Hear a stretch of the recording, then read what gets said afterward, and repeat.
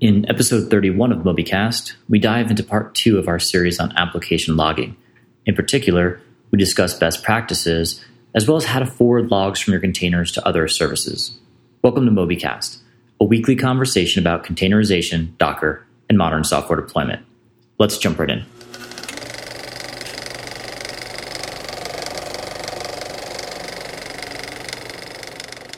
All right, welcome, Chris, Rich, another episode of Mobycast. Hey. How are you, Rich? Doing good. How are you? I'm good. What have you been up to this week?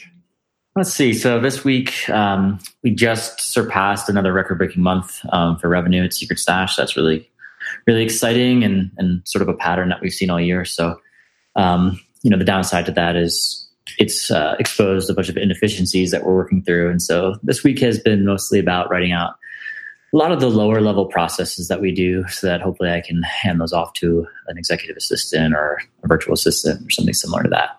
Sounds good. Time to scale. We missed you last week, by the way. Oh, yeah. I can't wait to hear that episode. Rich, did you just say that you have an executive assistant? Not yet. Oh, okay. I was like, wow, man, this dude you've made it. No, my executive. I'm so jelly. My executive assistant will probably be a virtual assistant somewhere in like the Philippines. Okay. So it's not going to be someone that's going to be hanging out in like my home office. Okay. It's not your dog then.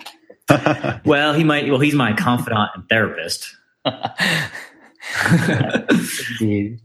Cool. I was fortunate enough to make a trip out to Vail recently, and hanging out with John, and got to get some mountain biking in, which was a very first ever for me. I'm a roadie, so to actually get out on fat tires and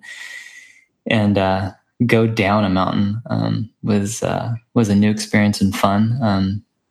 So that was great. And then unfortunately picked up a bug somewhere along the way and have been sick for the last week, but on the mend. So I'm very happy for that. I'm glad to hear you're feeling better. I too went on a trip after you visited. I went to San Diego and did my usual thing out there that involves a little bit of surfing and a little bit of meeting people for Kelstis. So I had a good time there. So yeah, we're going to continue this week with talking about logging. Last week, we just talked sort of more generally at a high level what we should log and log levels and things like that. So this week, we're going to kind of move forward and get, the ultimate direction we're going is we understand logging. We know what we need to log. We know what it's good for. And then what changes about how we do logging when we're doing it in ECS with Docker. So that's the direction we're going, and we'll push that way today. So I think we're going to start with best practices for log events. Take it away, Chris. Yes, I thought this would be kind of interesting for us to talk about, just because it's an important part of the whole logging process. Like basically, it's the old axiom: garbage in, garbage out, right? So your logs are only going to be as useful to you as the telemetry that you're actually injecting into the system. So some of this is experience, but there are, I think, like general rules that you can follow here. I think we probably touched on this a bit in the last portion of this. The logging in when you're running in the cloud multiple concurrent services for scalability or availability, you have multiple requests going on in the system. Logs are no longer sequential, and you need other ways of kind of tying these things together. So kind of one of the big things here is that when you're logging events in your code, react accordingly, right? So don't log sequentially because they're absolutely not going to read sequentially unless you do something more sophisticated to thread these things together. It's just not going to happen. So you really need to think of your logs as much as possible to think of them as atomic units of information.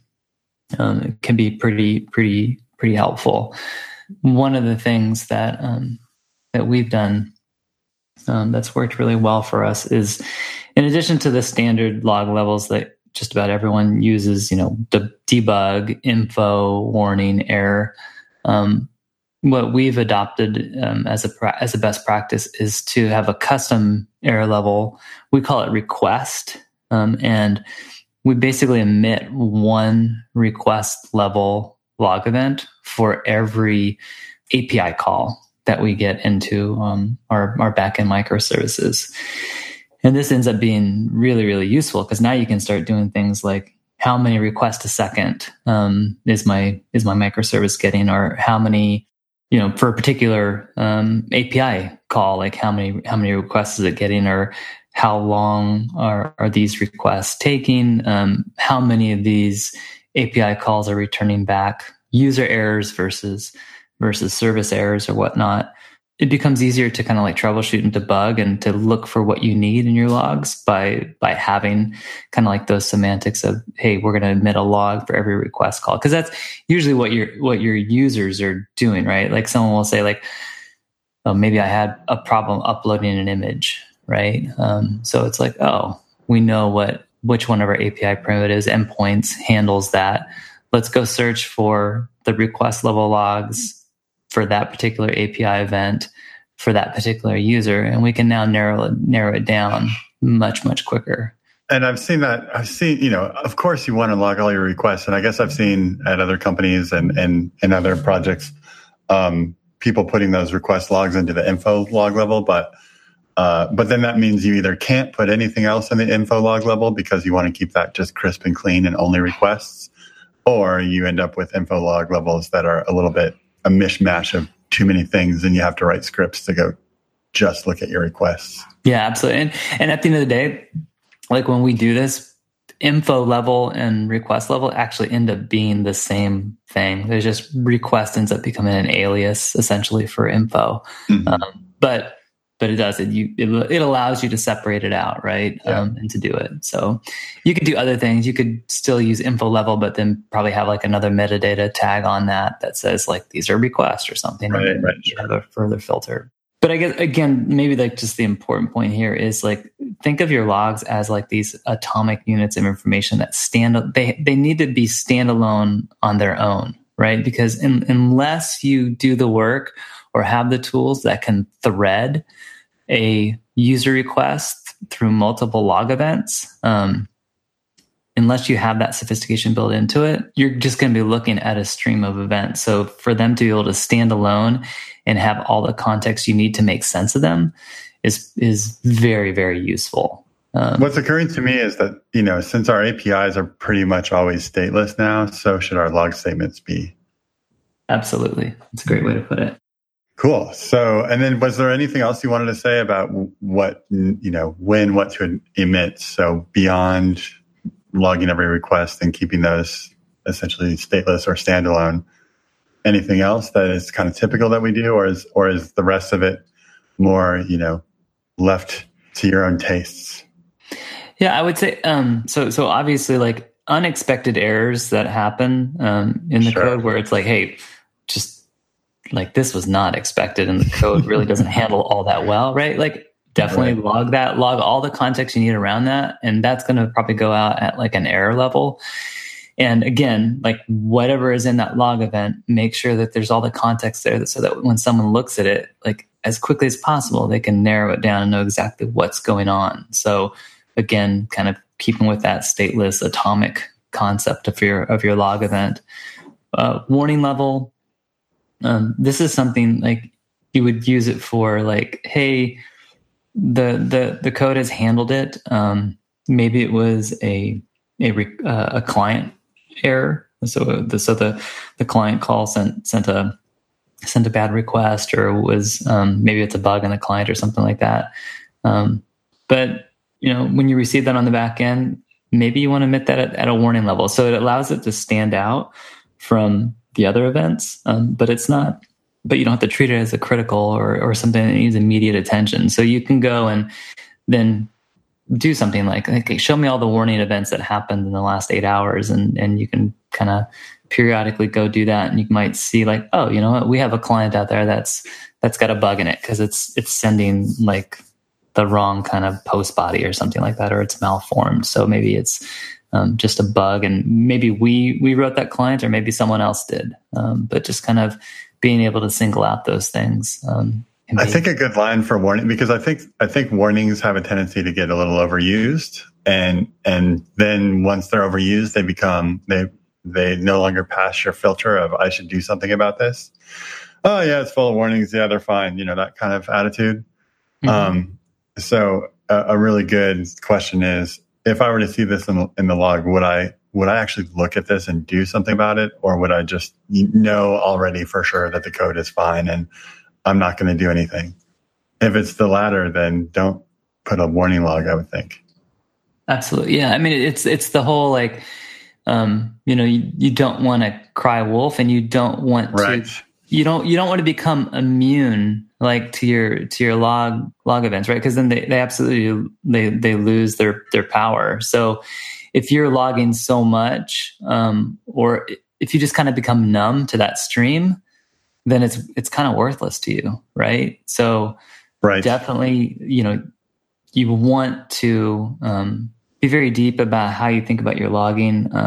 Whenever you do, like, is there the right context here? And also, is this the right thing to do? And is this at the right level? So, like, these are really kind of 10,000 events that are really kind of worthless, or missing, like, a very critical event that, like, only happens in production. And, now it sets you back a couple days because you just didn't have the context around that. So to really just kind of think these things through, just from the aspect of, okay, what information do I or someone else need in order to take an action to fix this? And is it something that someone needs to know about, or is it not? So, like, kind of going along again with your logs are no longer meant for human eyes necessarily, or they don't read serially.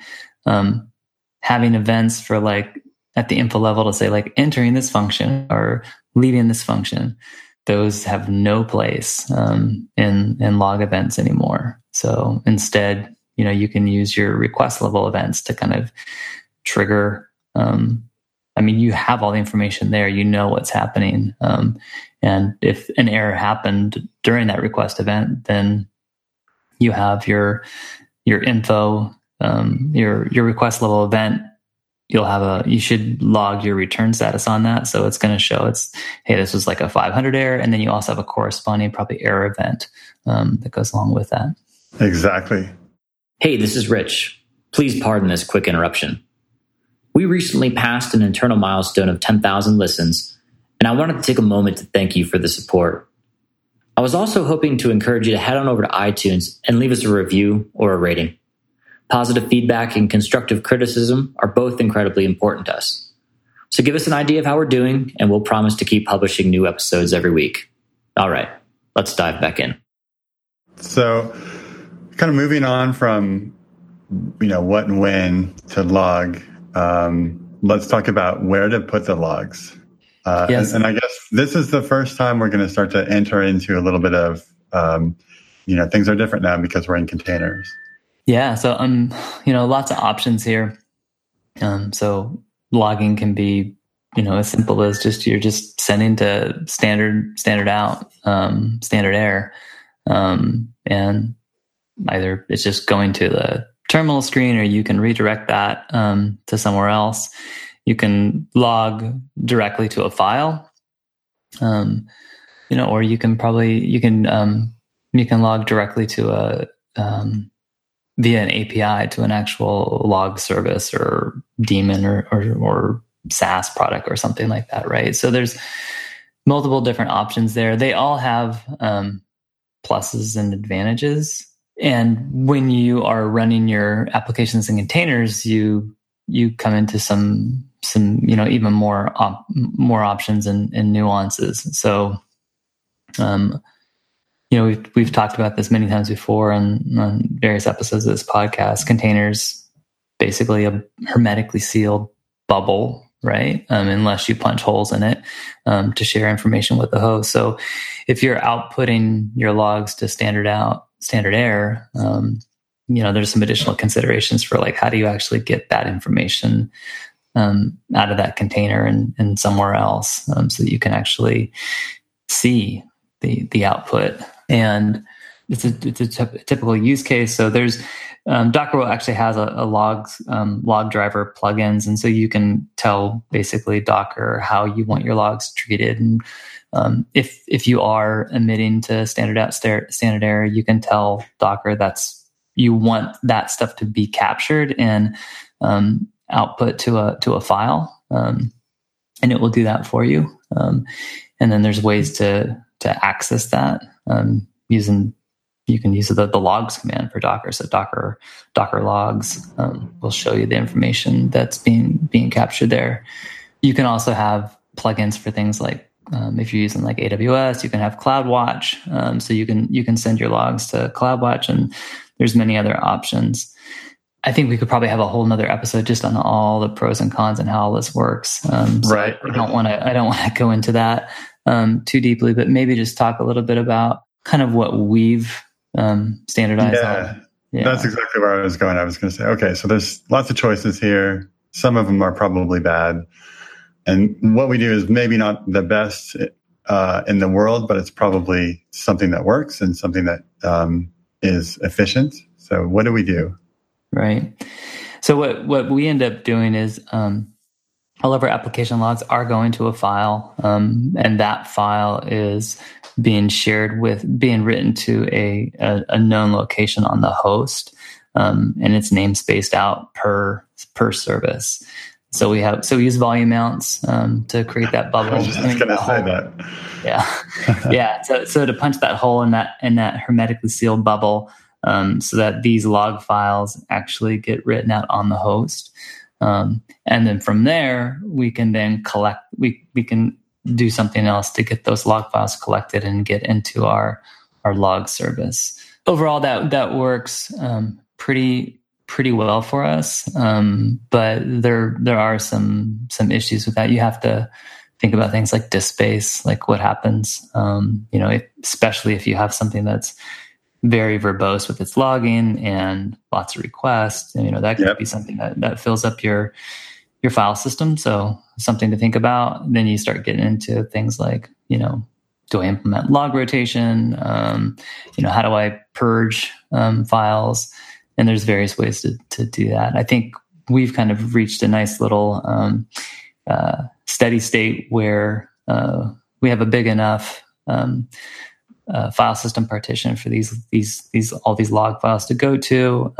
We've configured the log level for our apps to be at the info level when running in prod, and we end up recycling our host machines frequently enough. Where about once a month, at least, you were saying? About once a month. I mean, it's usually kind of a good thing to do. By then there's usually like a updated AMI with, software updates and security updates and whatnot. It just kind of makes sense. And it's so easy to rotate these things out. So then it ends up being, a pretty nice, easy solution for us. So it's like, we don't have to add complexity of log rotation and coming up with another container or script to do that and where to deploy it and make sure it's running and doing its thing. We just make sure there's plenty of space and kill the machines once a month. Mm-hmm. Exactly. Cool.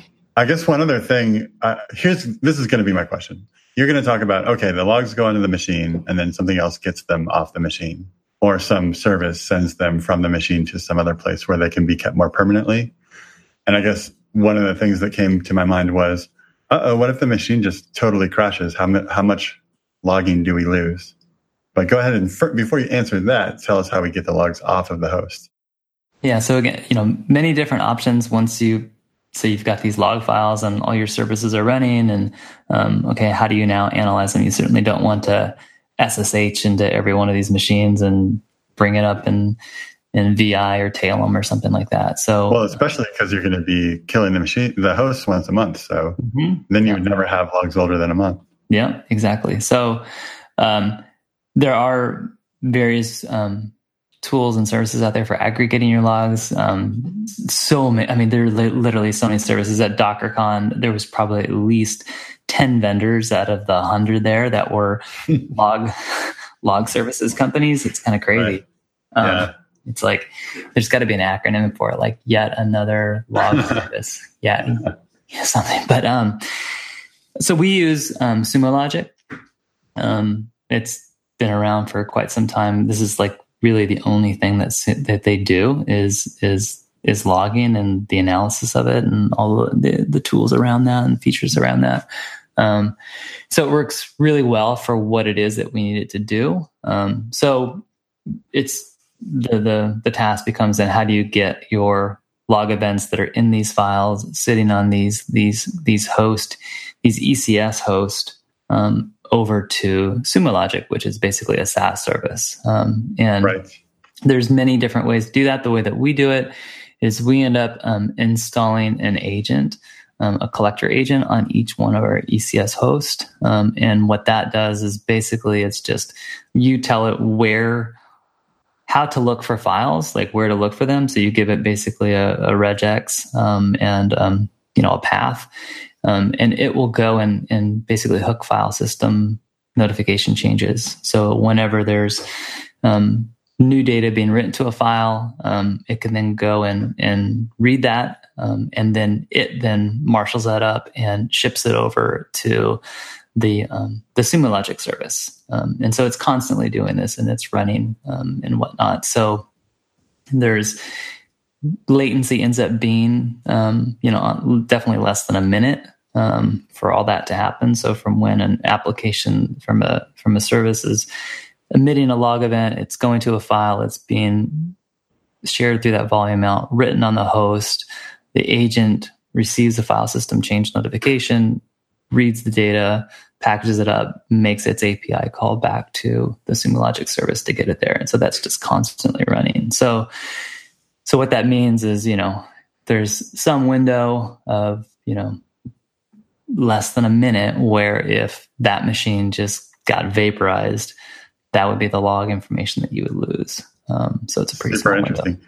Yeah, it's almost streaming the logs. Do you have it? I actually don't know how file change notifications work. Do they trigger every line that gets added or every character? Do you know?